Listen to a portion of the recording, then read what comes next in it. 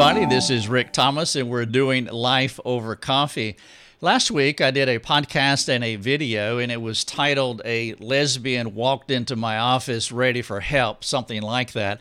And I shared that story with you all, and it received a lot of positive feedback through social media, and I was very grateful for that.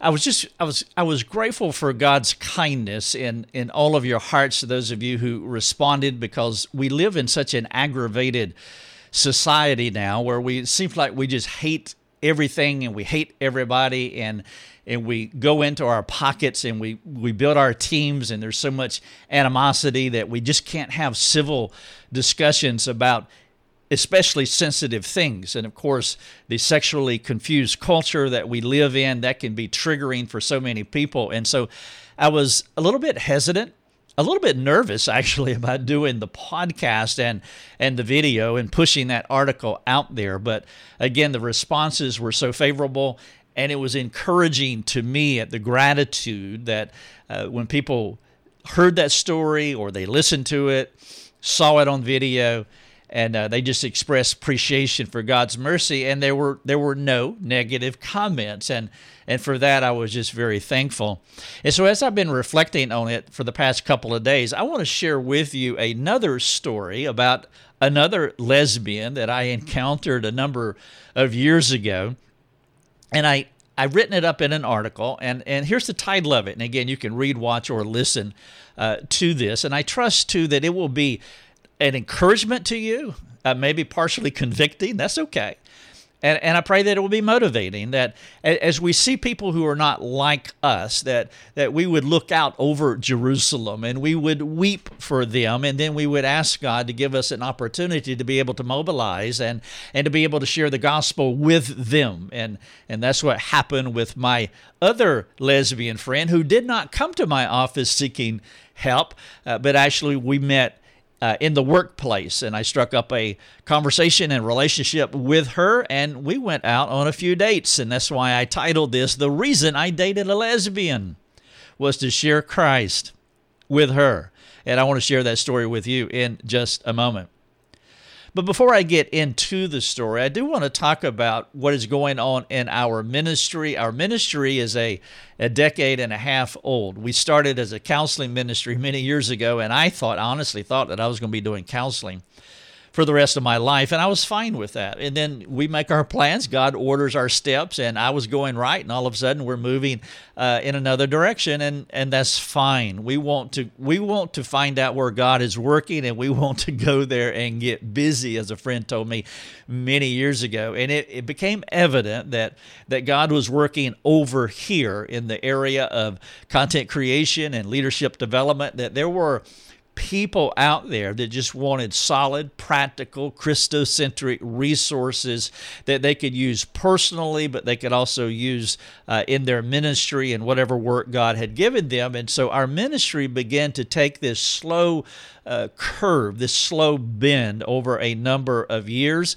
Over a decade ago, we started our mastermind program for this very reason, that someone from Texas wrote in and said, "Hey, do you have a training program?" And I told Lucia I will be busy this weekend because we're building a training program, and it has gone very well, and God has blessed it. For that, I am quite grateful.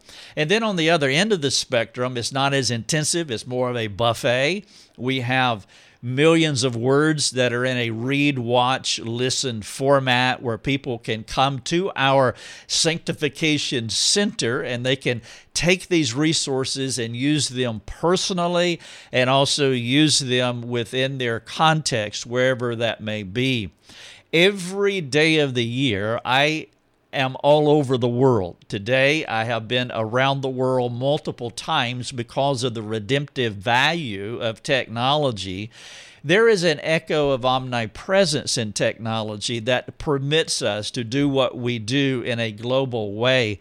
And so we get this feedback from in the States, but also around the world where people have come to our ministry, and many times we don't even know it because they just pick up our resources and take them, and for that we're quite joyful, grateful that we can provide them, and we don't need to know. We just trust God that they will come and they will take them and use them, and that is a very good thing.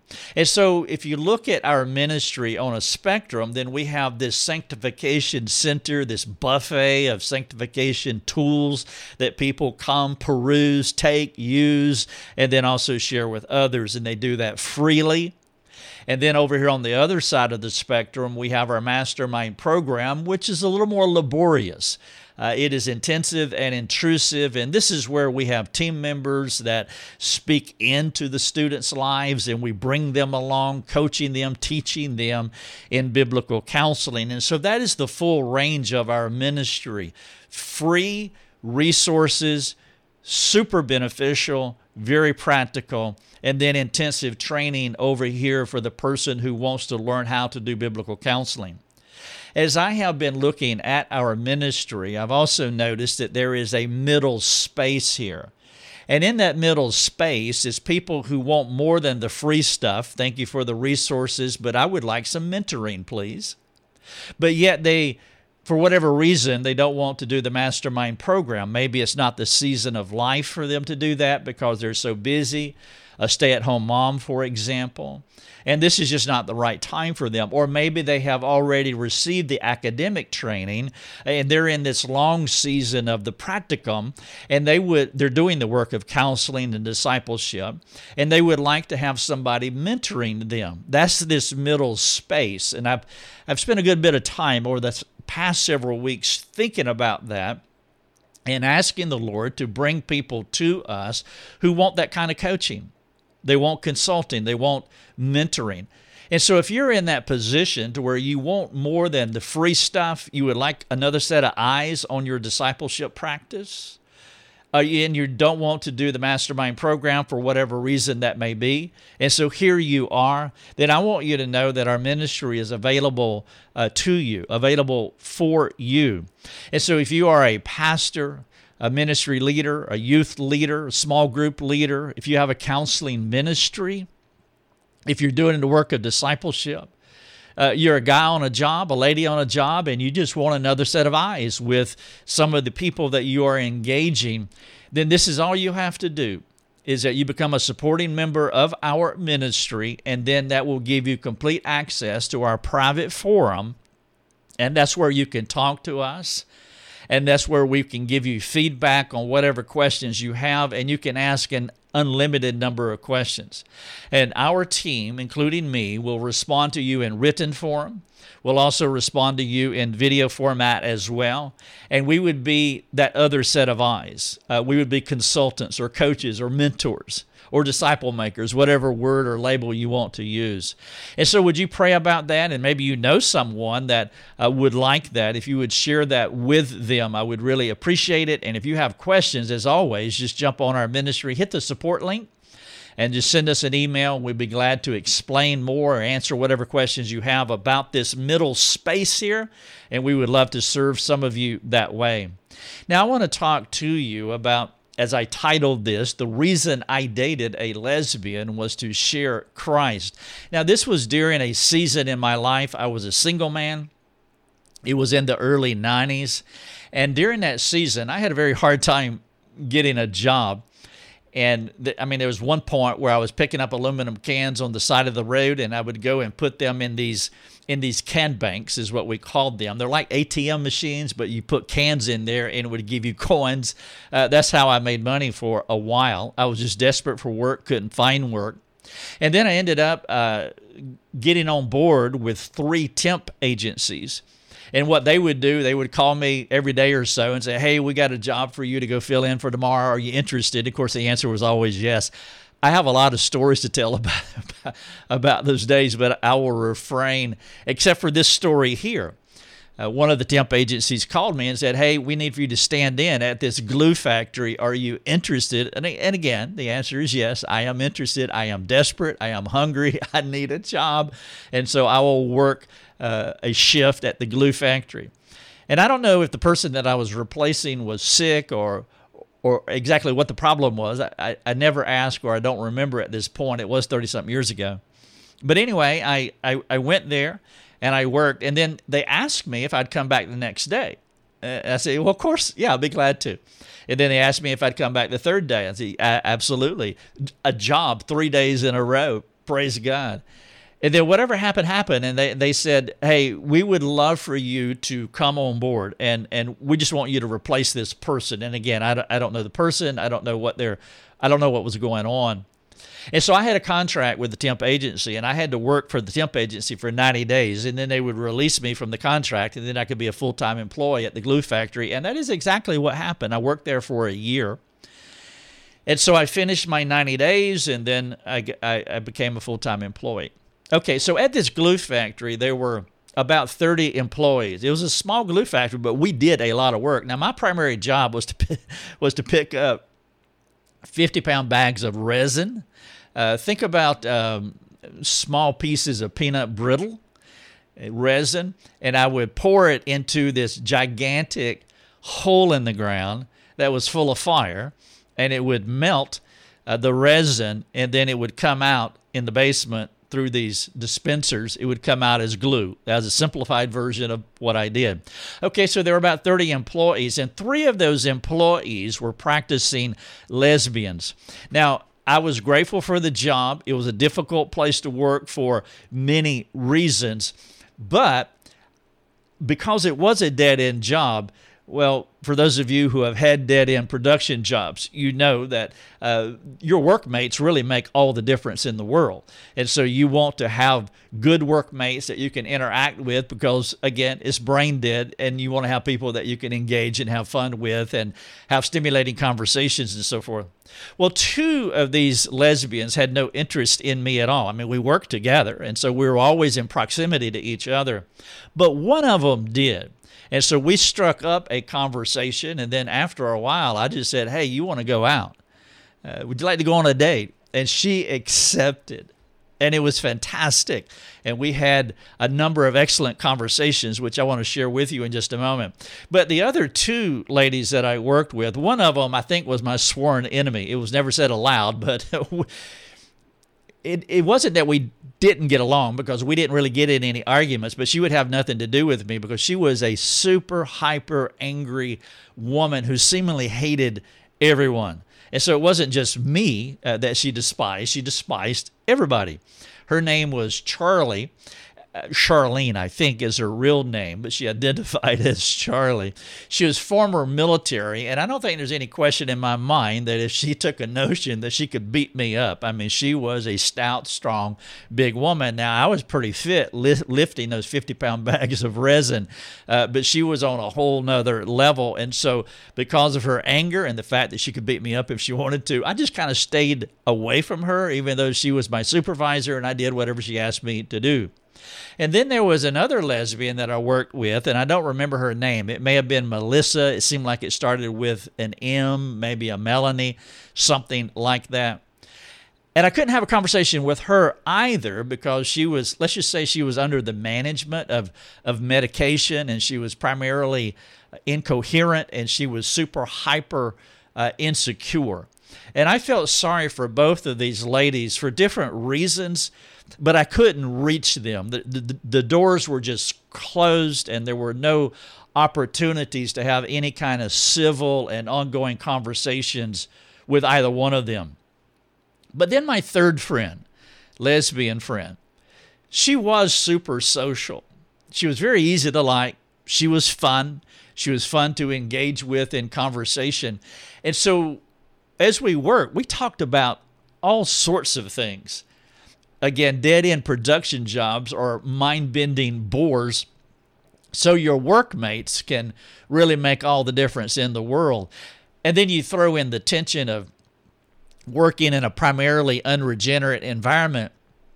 It does make friend picking a little bit problematic, but not for us, not for you, not for me, because we have Christ, and He is our advantage. You see, we're operating from a position of strength. We can befriend anyone for the gospel's sake. We're motivated to do it, and we're praying, and we're asking God to intervene and to open those doors for us so that we can share Christ with whosoever will. And so that is our advantage. And so I struck up a conversation, built a relationship. Her name is Lori, and Lori and I had a wonderful time conversating on the work floor in the work environment. My hope was that the Lord would create an opportunity for me to share Christ with her, and God was merciful. We hit it off. We enjoyed being with each other. She was curious about my religion. I was just as much an anomaly to her as she was to me. She was just as curious in me as I was curious about her and her lifestyle, and particularly her lesbianism. I was really interested in understanding what makes her tick. Now, these were the days long before I had a counseling career. In fact, I didn't even know anything about biblical counseling. I don't think I've ever heard the term before. But as I look back on it, I can see these aspects in my life that are true today, that I am an extremely curious person in one specific niche, and that curiosity is always about the human psyche, the human soul. And so I've always been this way. I've been this way my entire life. I had no idea that it would eventually evolve years later into a counseling career. But back then in the glue factory, on the floor, on the production line, working with glue, my lesbian friend, I was very curious about her. And so we had a lot of conversations. And it was in those rare moments where, imagine this, having unlimited time with a lesbian, at least while we were at work. This was just like a bonanza of conversation and Christocentric opportunity. And so for 8 to 10 hours a day, there we were interacting on and off. And so after a few weeks, I did muster up the courage, and I asked her if she wanted to go out on a date. And she said, yeah. And I'm saying to myself, praise God. And so we did. We went on 2 or 3 dates during that season in our lives. We went on a picnic. We went down to the park. We worked third shift, so we'd get off at 7 and then go and pick up a Subway or something and go out at the park, sit on a blanket and talk. We played basketball one time with some of the other guys, and then we spent time talking. We went to the Pizza Hut and had lunch together and spent time talking. We went to Ruby Tuesdays, it's another restaurant, and spent time talking. We got along nicely. And also there was no temptation between her and I to sin sexually because we both like girls. And so she was not interested in me. I was a guy. I am a guy. Still identify as a guy. And I like girls. She likes girls. And so there was no temptation of anything ever happening. So it was a safe relationship. And I was grateful to God for this mercy. And again, I intrigued her because she had questions for me. And apparently I felt safe to her. And that was a big deal, to be safe, as I began to find out later as we delved into more in-depth conversation. And of course, she most definitely intrigued me. Now, my ultimate goal was to understand her. I wanted to figure her out. I wanted to understand what was going on inside of her head while hopefully positioning the conversation to where I could give her a better perspective on life, a better perspective on religion. When I meet people, I've talked about it this way before. It's kind of like a game, and I don't mean to trivialize it at all, and I don't mean it that way. It's just a figure of speech. But it's like a competitive event. It's like a game. When I meet somebody, it's where I'm looking for doors of opportunity. I'm looking for a thread that will lead into a deeper conversation with an individual. And that's when I meet people, that's how I think about them. Where will the door be? And so I'm mentally processing and asking questions and talking as I'm continuing to position and reposition myself mentally to be able to enter and to have a redemptive conversation with the individual. And so I wanted to figure her out. I wanted that door. I wanted to get inside her head, in her psyche, her soul, with the goal of giving her a better perspective on life and religion. Her only understanding of Christians is that they hated her. That's her only understanding. Of course, she also had this religion as a crutch mantra. And so on one hand, Christians hated her. And then on the other hand, Christianity, it's the opiate of the people. Christianity is just a crutch that people used. And so Christianity is just this weird thing of hateful people that had no value to her. And so when she met me and realized that we could have a conversation together and that I wasn't going to ping her or hit her over the head with my big King James Bible, then she began to become more vulnerable. She began to be more open to conversation, to eventually where we could go on a date, which we did several times. And the reason that we went on a date is because I couldn't accomplish what I wanted to with her while working on the production line, because we needed undistracted downtime to chat, and there was glue to make.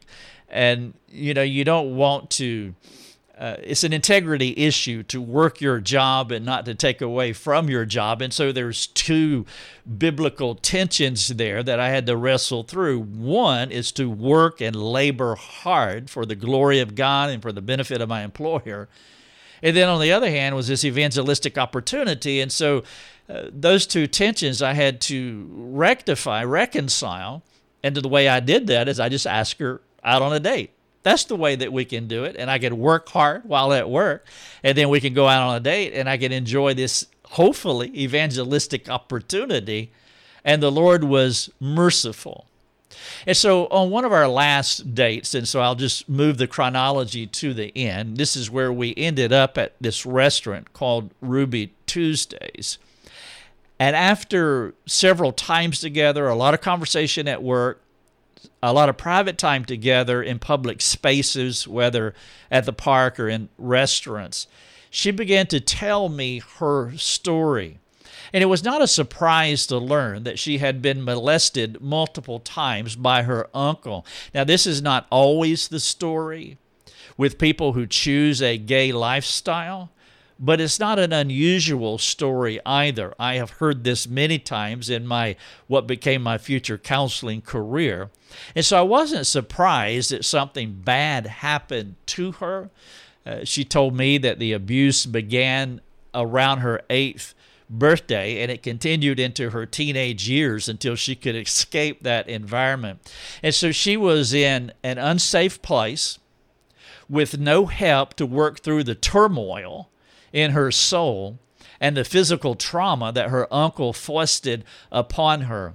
Her uncle destroyed any hope of her having a proper interpretive filter of processing life, her own soul noise, processing relationships biblically, and having a clear picture of who God really is.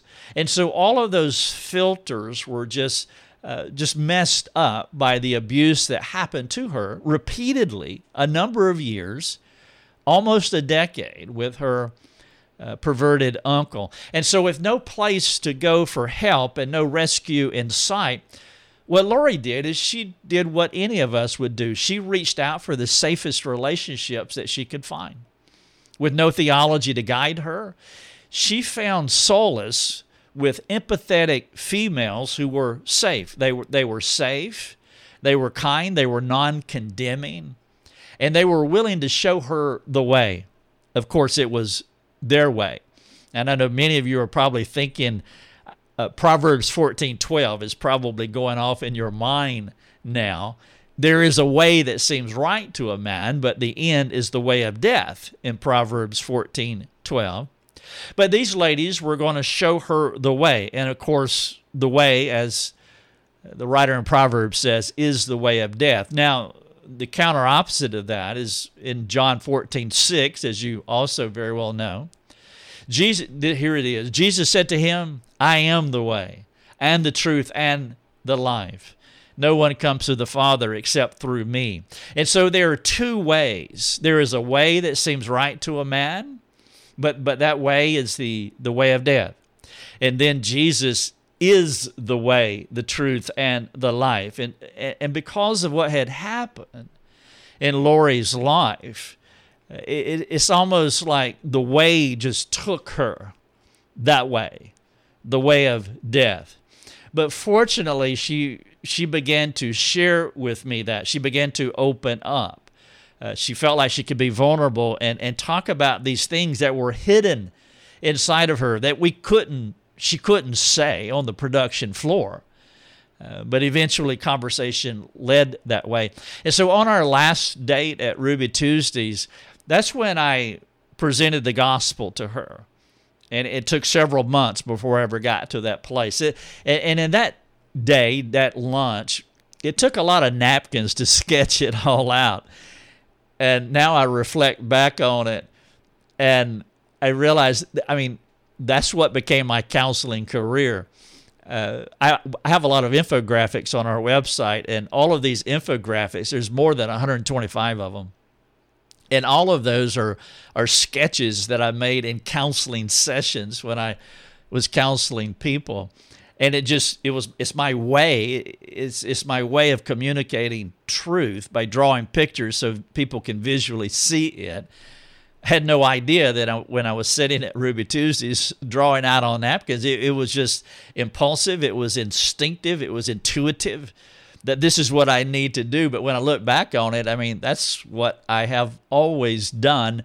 And I was doing it there with Lori in that restaurant. And I was drawing these pictures out with my pen on napkins. And I was trying to communicate Christ in all of these graphic, illustrative ways so that she could understand it audibly and also understand it visually as she was looking at these napkins and these sketches on the napkins. And so we spent 2 hours walking through the complexity of sin, the choices that we make, and why there is a Savior.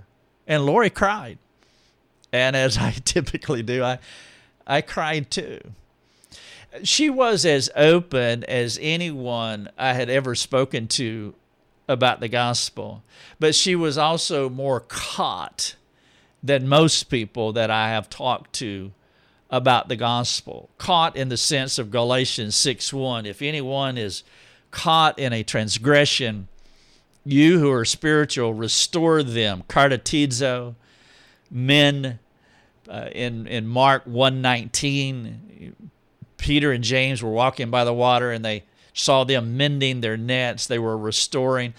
Lori had broken nets that needed cartatizo, that needed restoration. She was caught and she needed restoration. You who are spiritual, restore them in a spirit of gentleness, keeping watch on yourself lest you too be tempted, Paul said in Galatians 6, verse 1 and 2.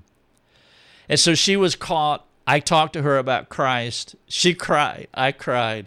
It was a wonderful redemptive conversation. After we finished, though, she decided, at least for that time, to choose her sin, the way of death, over the way of truth and life. And I understood. I understood why she was making that decision. The Lord was too much of a risk, more than she wanted to take at that time. As the saying goes, it's safer to dance with the devil you know than to take a chance with the one you don't. And so in her case, it was safer to dance with the devil that she knew than to take a chance with God. It's kind of like a trapeze artist. It's like I'm hanging on here, and this is my faith. This is my security. If I let go of this and grab Christ, I don't know if I can do that. That's too much of a risk. And by the way, you're like that too. I'm like that. When push comes to shove, we prefer security over freedom. And many times the choices are so difficult that I'd just rather be secure. I will grasp for security rather than letting go of security for this hope-filled futuristic freedom that I might have by faith, but I'm not sure. And so I will choose security, even if it means losing freedom. And so I will choose the path that leads to death rather than the path that leads to life, truth, Christ, because letting go of that rope in the trapeze analogy requires a faith that I'm not willing to take. And so I'm secure in the life that I have, even though you're telling me that there's a freedom that I can't even understand where I'm at now. But I'll take security over freedom, and many times that is the choice that we make. And so Lori rejected the freedom that could have been hers in Christ. And that was 30 years ago. And I've often thought about my lesbian friend. She was a pretty blue-eyed blonde who was as twisted in sin as I was before the exploding power of the gospel began its transformative work in me. And my hope and my prayer have been many times when I think about her is that the seed that she understood that day at Ruby Tuesdays, that it will take root in her heart, and it will give her the courage and the gumption to walk away from all her sin, walk away from the devil she knows, walk away from this facade of security, and that she would cling to the freedom that we have in Christ, that she would take that risk, and that she would cling to Christ, and that she will choose another kind of safety, a safety that truly only Christ, an eternal security that Christ offers. But ultimately, the struggle was too great at that time. And that struggle, the struggle of sin was not so much lesbianism. I mean, that is an issue, of course. But the struggle to bring it down on the ultimate level is the same struggle that we all have. Will I believe God? That is the ultimate tension. That is the ultimate sin issue. That is at the bottom of it all, unbelief. And that is something that we all can relate to, whether it is the unbelief of an unregenerate soul who is refusing salvation, or it's the unbelief of a regenerate soul, as we are called to trust God every day in our situations and relationships. Unbelief is the nemesis of our souls, and unbelief was keeping Lori at that point in time from receiving Christ as her Savior. Now, I do not know what has happened since then. I worked 1 year at the glue factory, and then another job opportunity opened up that was bigger and better, and so forth and so on, and I took it and I left. And maybe the time that I was there, maybe the purpose of me being there was for that one moment. That is the most significant moment in the whole 12 months that I was there. That time when I dated a lesbian so that I could share Christ. I want to wrap up by just asking a couple questions. And again, you can find these questions inside the article that I'm sharing with you, and maybe you want to share the article, you could print it off, share the video, share the podcast. And here are a few questions that I would love for you to think about. One, what are your thoughts about my story? What are your thoughts about my story? And would you share it with a friend, appealing to your friend to enter into a delightful and reflective conversation with you about this story? Would you do that? Number two, is there someone in your life, or is there a people group that you disdain so much that you refrain from sharing Christ with them? Now, let me give you an illustration from the book of Jonah. Jonah had that same kind of attitude toward the Ninevites. In fact, when God told him to go talk to the Ninevites, he went the other way toward Tarshish. I don't want to have anything to do with them Ninevites. I mean, he had rather die than to tell them about the gospel. And so this is a question that's relevant to us. Is there a person in your life or a people group in your life that you disdain so much that you refrain from sharing Christ with them? Number three, who is one person you can talk to today about Christ? Name the person. And then what is your plan for speaking with them about Christ? Number four, when you meet a person, what is your process for figuring them out of how to present Christ to them? I talked about that earlier. I use the metaphor of a game, and it's not a game. It's a most serious, eternal process. But to put it in an analogous way, that's the way I think about it, that when you meet people, do you have that kind of intentionality? Do you see them as an opportunity? Do you see every person as a puzzle where you cooperate with God in figuring them out, or figuring out, not figuring them out, but figuring out how to share Christ? And then that's all my questions, actually. There are 4 of them. So the title of this is the reason I dated a lesbian was to share Christ. If you're a supporting member of our ministry, go over to the private section and you can have a conversation with us about this, and you're welcome to do that. I would like for you to consider what I was saying earlier. If you fit in this middle space, if you know somebody that fits in this middle space where you want more than the free stuff, thank you very much, Rick. But yet I can't at this time, or I don't believe it's God's mind for me to enter the mastermind program, but I would love another set of eyes.